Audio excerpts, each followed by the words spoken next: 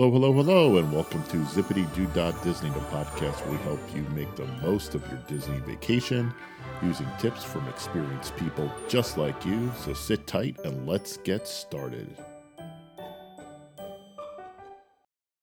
Welcome to episode 1 of Zippity Doo Dah Disney. I'm your host, Eric Frenchman, and today we're going to talk about surviving the most crowded days in Disney World. The format of today's episode is going to be pretty simple. I'm going to give you a little intro as to why we have this podcast, why I'm doing it, a little story about myself and my cousin, and then I'm going to start you off with step 1 of my 5-step process for surviving those really super crowded days. Thanks for listening. Let's go on a ride. So why this podcast when there's so many out there that you can listen to? There's tons of blogs. Simply put, I'm the guy that all my friends and family talk to when they want to go to Disney World. I don't know about you, but I started going to Disney World when my kids were really little. I think now it's got to be 15 years ago, 14 years ago. I got the Birnbaum Guide. I tried to figure it out. I talked to people. And it was back in those days when maybe you couldn't find a Disney friend of yours that knew how to plan. And it was really complicated. So over the years, I've read everything out there. I read a lot of blogs, listen to a lot of podcasts, and the one thing I want to do is basically help my friends and family out. So I'm making this recording. I'm assuming that's the only one those are the only people that are going to listen to me in the beginning. But I think there's a lot of good information. I've been doing it a long time. I really love helping people, so I want to help you. I'm going to give you my tips. I'm going to take some of your questions. I got tons of emails over the years that I could read. So, again, thanks for listening. Let's go on a ride. Before we jump into step 1, I just want to lay down a couple ground rules. Because I don't know who's listening to this podcast, which one of my friends and family and new people. We're going to talk mostly about the Magic Kingdom. When I describe the really hard rides, that's in the Magic Kingdom. That's going to be Space Mountain, Splash Mountain, Big Thunder Mountain, and Seven Dwarfs Mine. Those are mostly for older kids, adults. If you got really little kids, the major rides still might include Seven Dwarfs Mine, but now you're talking Peter Pan and some of the other rides in Fantasyland.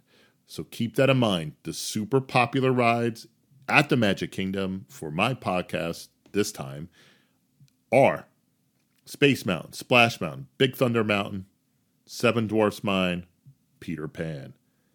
Thanks. Let's go on that ride now. So my cousin and I are redoing my master bathroom upstairs. Really, it's my cousin. I'm just paying the bills and helping him pick out things. He wanted to stop over at the end of December to talk about designs and make measurements, to kick off the project. And he says, I want to come over. How about I come over around December 26th, 27th? And as usual, I tell him I'm in Disney World. Do you ever get this reply back from somebody when you tell them you're going to Disney between Christmas and New Year's? Oh my God, I can't believe you're going that week. I did that once. It was terrible. It was so crowded. Yeah, it's crowded. That's what I always tell people. But you have to have a plan. You have to know where you're going. You got to know what rides to go on and what park to pick, what hotel to stay at. You need a lot of planning. That week between Christmas and New Year's is not a week that you could just wing it, because you'll end up just not having a good time. If you're going to wing going to Disney World, you want to wing during the off season. Basically, when everybody's in school and you want to take your kids out, that's when you're going to go wing it. You don't have to worry too much about where you're staying, what rides, what time of day to get to the parks, which parks to go to. Pretty much could almost walk on. But if you're going to go between Christmas and New Year's, you need to have a plan. I've been doing it 3 years in a row. I just last weekend booked my DVC reservation for December 26th through January 2nd. Basically 11 months to the day I could do it, so I can make sure I get that lake view. And so if you're going to go that week and you're going to be in Disney World on New Year's Eve, you have to have a plan. I have one. I perfected it over the last 3 years. It involves going to the Magic Kingdom. So I'm going to tell you my secret, and I'm going to tell you how to get started, and I'm going to tell you how to book that week, Christmas to New Year's. You got to start on New Year's Eve, and you got to work your way back. So let's get into the details. All right, so this is step one. I have about 5 steps. It's not going to take you too long to get through them all. So sit tight, enjoy this ride. Step one is you got to plan the busiest day of your vacation first. Don't make a rookie mistake of planning what you do day one and then moving on to day 2. Don't do that. Figure out which is the busiest day. Plan that one. In this case, it's going to be New Year's Eve. And for me, on New Year's Eve, there's only 2 viable parks right now. It's the Magic Kingdom and Epcot. I think Hollywood Studios will be a third very soon. I'm not booking it for New Year's Eve this year, but I think I will do it in the future. So you're down to Epcot and Magic Kingdom. I did Epcot a few years back. I prefer the Magic Kingdom. It also doesn't hurt that I have a Disney Vacation Club at Bay Lake Towers. So I really want to be towards Bay Lake on New Year's Eve. But if you did Epcot, if you're planning on Epcot on New Year's Eve, then you want to book those Epcot resorts for where you're staying. So you're looking at Boardwalk, the Yacht and Beach Club, Swan and Dolphin. I really think Swan and Dolphin is not as kid-friendly. They're beautiful hotels, don't get me wrong. For me, I like Boardwalk, and of course I like the Beach Club. I mean, who doesn't love that pool? And the reason why you want to book as close to the park you're going to be staying on a busy day is that you want to be able to walk out, not fight the crowds for a bus or to take a ride to get your car or to even hop on a monorail. I'll talk about the Magic Kingdom in a second. But you want to book a hotel that's close to the park you're going to be at because it's nothing better than spending 15 hours in a park and at the end of the night, instead of fighting everybody, you just walk out and just walk to your resort. Very easy. And if you got little kids and you're smart, you bring an umbrella stroller with you, you just roll your family right to the hotel. So right now, as I mentioned, we got a DVC at Bay Lake. So our favorite park on New Year's Eve is the Magic Kingdom. If you're not going to get Bay Lake or Contemporary, anything on the monorail is going to work. And again, my little trick is going to help you because it's going to put you towards the front of the park at the end of the night for an easy walk right up to the monorail. So the whole key is that you got to position yourselves towards the exit you're going to use at the end of the night. So once we decide on what park it is, again, it's Magic Kingdom, the next thing I do is I book our dining reservations on New Year's Eve. For us, we get the 9:30 seating at Crystal Palace. I love the Crystal Palace. Give me Winnie the Pooh and Tigger and Eeyore. The food's great. Now there's beer and some wine. I mean, you could sit down after you've been schlepping all over that park for 12 hours. Sit down, grab a seat, eat at your leisure. At that end of the night, nobody's rushing to try and get you out. Everybody's relaxed. The other thing about it is that you're at the front of the park. So now it's an easy walk to your viewing spot, which again should be towards the front. If you're doing this trick over in Epcot, I think you're booking at England, Morocco, Italy, Paris. So you're towards the exit you want to get to. So again, we do that 9:30 seating. We get that out of the way. I've been eating there for the last 3 years. That's my suggestion to you. The next thing I do is we book lunch. I get it. It's the Magic Kingdom or it's Epcot. You want to wander around. You want to go to the fast food places. You want to maybe nosh on this and nosh on that. Trust me, you got to make a dining reservation for lunch. We make it at Beast Castle. My daughter loves Beast Castle. In fact, she's a huge Beast fan ever since she was a little kid. She loves Beast. So when they built that castle, we go there for lunch. Actually, I think the food's really good for lunch. I'm not as big a fan for Beast Castle at dinner time. I think there's better places to eat, i.e. the Crystal Palace. But you want to get your lunch dining reservation out of the way. And again, we make that around 12:30. And also got to remember, you got to stay on time for these reservations because they're busy. And even if you show up there, a couple minutes late, that's fine. You also might be waiting a little bit. The other key to the Magic Kingdom lunch reservation around 12:30, you're going to finish around, say, 1:30, 2 o'clock, giving you plenty of time to find a spot for the 3/3:30 afternoon parade.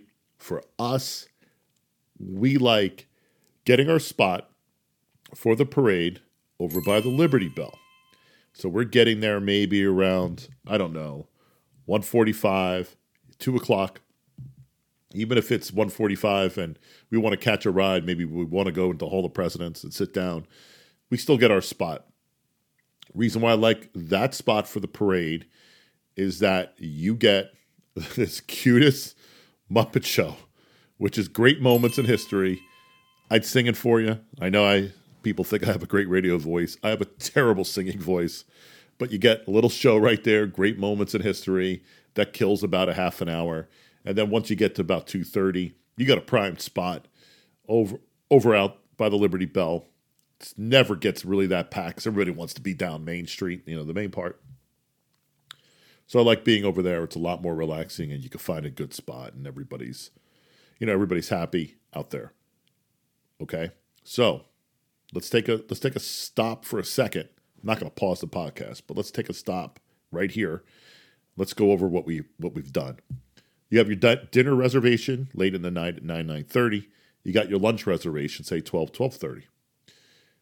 Now you got a park. You got the parade around 3:30. So you got your spot there at 2 o'clock. Don't forget, there's also a earlier fireworks to Magic Kingdom. You got to line up for that around 6 o'clock. So at this point, you got a 7:30 where you got to line up around 6 for your fireworks spot. You got dinner. You got your other fireworks. You got almost, about half your day already booked out. And that's another key to this day.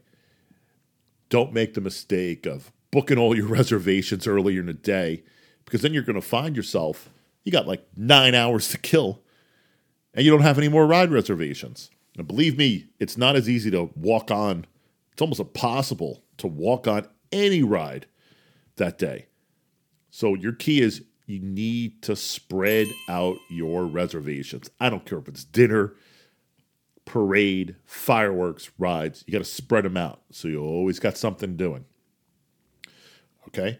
So the next thing I do is, obviously like everybody else, I do my fast passes. I don't book them early in the morning. So I'm going to tell you what I do early in the morning. When I get to the Magic Kingdom at 9 a.m., I go right to the bakery. I wait in line. I get my Starbucks. I get a little breakfast.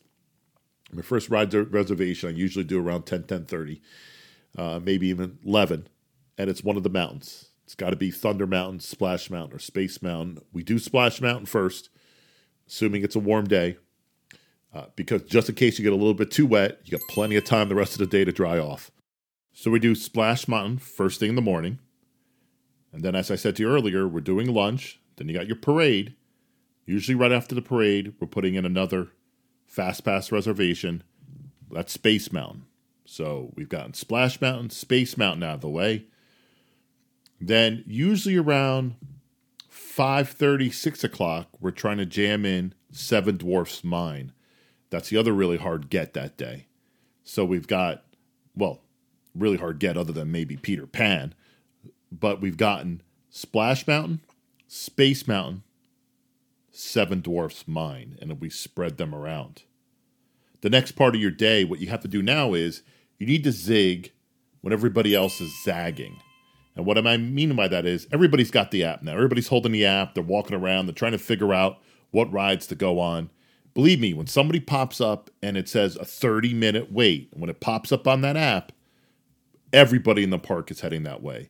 So you need to zig when everybody else is zagging. You need to figure out, I want to go on Pirates, so you got to work it in around your rest of your day. You want to fill your day with rides that you normally wouldn't go on. That's my other big tip. That means Country Bear Jamboree, you go in it that day. Mickey's PhilharMagic, you go on it. The Carousel, that's even another great ride to go on that day. The one we do usually first thing in the morning is we go on Big Thunder Mountain Railroad.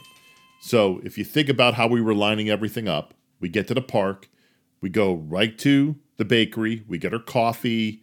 We get our Starbucks. We get our Starbucks fix like everybody else. You're going to wait in that line. We're taking pictures like everybody else does. And then we head to Big Thunder Mountain Railroad. That's usually, there's going to be a wait that day. Usual rule of thumb in Disney parks is that if you get to a ride and the wait is under 30 minutes, you wait. On New Year's Eve, I extend that to 45 minutes. If I show up at Big Thunder Mountain, it's less than 45-minute wait. I'm walking on and I'm waiting. The queue was awesome. So that morning, Starbucks, Big Thunder Mountain Railroad, Fast Pass for Splash Mountain. You got that part of the park out of the way. If you're going to swing back around, that's the time you try and walk on Pirates. Again, if it's 30 or 45 minutes or less, you get on that ride. But that's what I mean by you're zigging where people are zagging.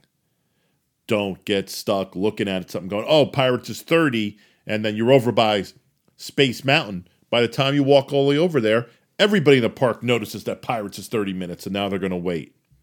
Okay, so you got to zig when everybody else is zagging. So the key on this day is to spread your reservations out, make them early. If you do that, you're going to have a blast. Thanks for listening. We're going to come back with episode 2, which is going to be steps 2 and 3. Thanks for sharing this ride. Talk to you soon.